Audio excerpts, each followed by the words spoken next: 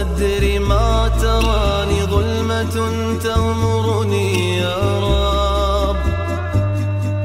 الأرض ضاقت والسماء وقلبي ما عرف الضياء، والدمع بات يبكي يا إلهي يا إلهي يا إلهي يا إلهي يا إلهي.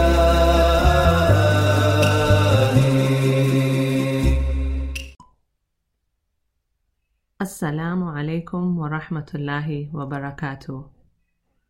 Welcome to Season 2, Episode 2 of Living in His Verses. This is the third Friday of Ramadan. Alhamdulillah.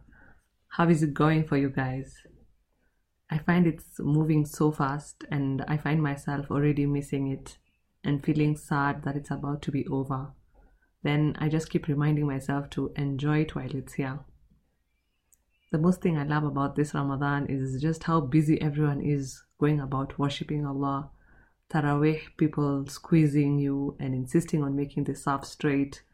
And even the noise from the women in the back who are tired are just chatting has even stopped irritating me. I'm just enjoying the process.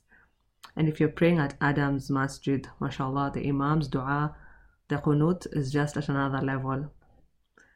And just after Taraweeh, seeing all the cars pulling out from parking, it's just amazing to see how many people are worshipping Allah, how many people are striving for His rahmah. May Allah make us all there in Jannah, inshallah. Today's episode is going to be about dua. We all know that Ramadan is a month where we need to be asking Allah a lot from all of our heart's desires. We just pour our emotions towards Him. But where do you find the passion to make dua in a month that you're meant to make dua the most, after you have had years of quote-unquote unanswered duas?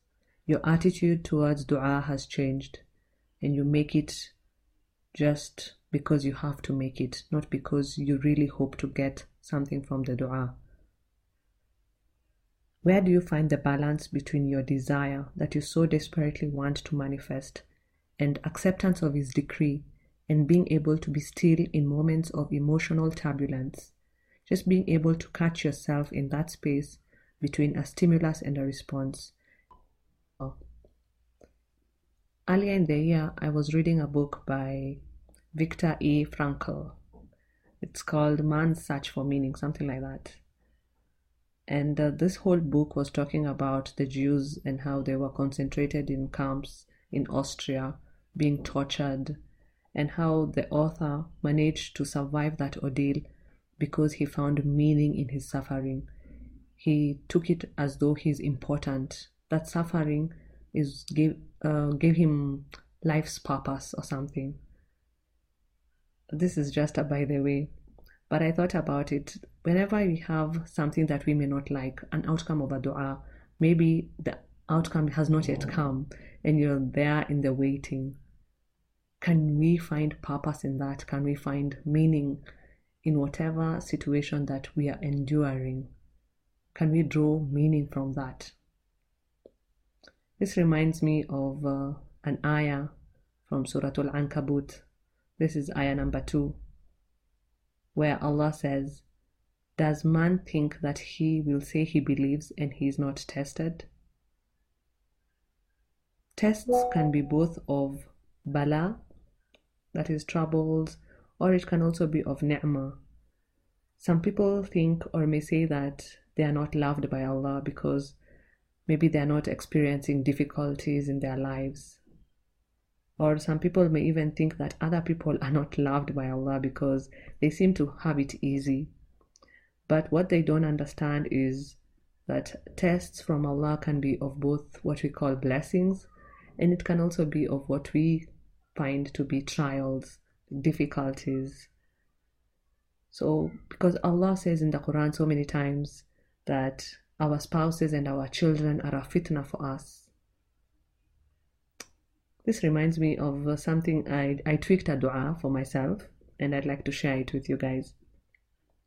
I usually pray to Allah to make me have tests from what I perceive to be of blessings, and not to test me with the difficulties, and to make me among the ones who pass those tests. If it's by being grateful, to make me among the ones who are grateful for the ni'mas which are coming in form of tests. It's like kind of a cheat sheet when it comes to dua.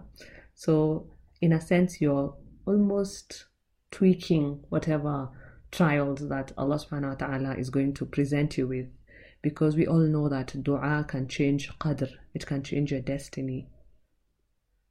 So today I want to talk about how you may be making dua, and you have been making dua for many years, and you feel like maybe I should just give up. I want to tell you not to give up. So just a little story here. I think back in 2017, I had been making dua about something for so long, for years, and I'm still making dua about it. It has not yet manifested, but alhamdulillah, my attitude has changed, and I'm hoping that this episode specifically is going to help you also change your attitude. So I had been making dua constantly about this thing that was really bothering me. I think I was in a lot of resistance about it, about the situation that I was in. I felt so desperate to change it, and it wasn't in my position or my power to change, because I tried to do everything. That thing that you just try to change and you try to change, it's not like you're not doing anything, but it's not happening, and you're just resulting to asking Allah as like the last option, and then you keep asking and asking and asking, and nothing is happening, and you almost feel like you want to give up. So I was there, and I remember asking a sister of mine, is it okay for me to give up? Is it allowed? Because I've been asking for so long. And then she just looked at me and told me, do you know that our Prophet ﷺ had made dua to make hijrah for 9 years, and he did not get a response? And it's not like his life in Makkah was comfortable. So she asked me, why do you want to give up asking? Is it difficult for you to spare a moment and move your tongue to utter the words of the dua? Or is there something else underneath that's inside your heart that is causing you to want to give up making that dua? So I think this really hit home, because I remember thinking, why do I want to give up on that dua? And I remember feeling the heaviness in my heart, because I kept asking and asking and not getting. It's like, I want to give up because, so you didn't give me, so let me move on, But what kind of an attitude is that to have to the Lord of Alameen? Like, who am I to start saying, you didn't give me, so let me move on, It's not a human being we are dealing with. It's Allah subhanahu wa ta'ala. So it was really life-changing for me. So I remember she asked, what is it you think that makes you feel entitled to Allah? That you should ask for that one thing, and that He should give it to you in your own flawed terms, and with your own flawed specifications. And I remember thinking now, after this, what was it inside my heart that was causing me this entitlement? It almost felt like pride. Like I am too proud, like I'm not able to just be okay not receiving what I wanted. And why am I not okay to receive what I wanted? Do I find myself deserving of it? And what makes me think that I am deserving? So this makes me think of the hadith which has been reported by, let me just check, by Imam Muslim and Al-Tirmidhi, where the Prophet ﷺ said, one will not enter paradise if one has an atom's weight of arrogance in his or her heart. That's heavy. So I think I need to work a lot on my heart. And anyone who feels like they should give up on any dua, you need to ask yourself, what is it that is making you give up? Search within your soul. What is it that is making you feel like, I'm done? I'm not asking again. Have you considered also that you wanting to give up may not be from your own self, but from shaitaan, because he whispers to us within our chests, and he makes us think that it is within our own nafs that's whispering to us. We can't even make a clear distinction. Sorry about the pop-up messages. I don't know how I can mute my laptop right now when I need it. The difference between the waswas that comes from the shaitan and the waswas that comes from our own nafs is very subtle. This was quoted by Sheikh Islam ibn Taymiyyah, rahimahullah, from some of the scholars. He said Abu Hazim made a comparison between the waswasa caused by the nafs and that caused by shaitan, and said, whatever your nafs hates for your nafs is from shaitan, so seek refuge with Allah from it. And whatever your nafs likes for your nafs is from your nafs, so forbid it to it. So what does this mean? The nafs usually whispers concerning things which are connected to its own desires, what you like. And if you entertain a thought about something that you potentially do not like, maybe I'm a loser or something like that, of course your own soul does not like that. So that most probably is coming from shaitan. And every time you entertain these thoughts, they grow and form roots in your mind, and they pull other thoughts in it. And before you know it, it becomes like a network of neurons, all of them firing the same thoughts, which cause you to have emotions which drive you to actions which you may regret. So every time you think that your dua is not manifesting as per your own terms, your mind automatically puts on those negative filters and makes you see as though whatever that you ask for is never coming, or everything that you have ever asked for in the past has not come and is not going to come. And this is why I think Allah subhanahu wa ta'ala says that man is indeed ungrateful. And he's mentioned also that if you count the blessings of your Lord, never will you be able to count them, because we always put ourselves with these negative filters that only see everything that Allah subhanahu wa ta'ala has not given us, and we don't see everything that he has given us even without us asking. He's a Sami', he's al-Alim. Sometimes he even listens to the smallest of whispers inside your own nafs, within your own nafs, that says what it wishes. And before it even becomes conscious to you, you find it at your doorstep. And we forget all this. So in Surah Al-A'raf, ayah 200, Allah says, and if an evil suggestion comes to you from Satan, then seek refuge in Allah. Indeed, he is hearing and knowing. So most of the time we might think these evil suggestions are maybe suggestions to commit sin or to omit the good that you do. But these suggestions can also be negative thoughts. Thoughts of I'm not good enough. Thoughts of I'm making dua and it's not being answered. Let me just give up altogether.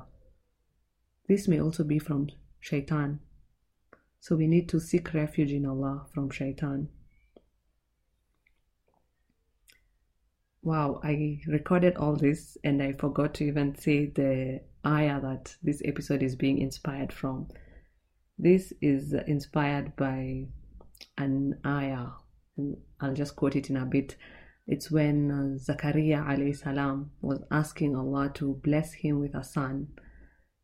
And I just remember thinking, and I've even asked one of my friends about this. I think we're having a conversation about why did Allah subhanahu wa ta'ala choose to give us this ayah when Zakaria is asking Allah subhanahu wa ta'ala to bless him with a son and he's in his old age.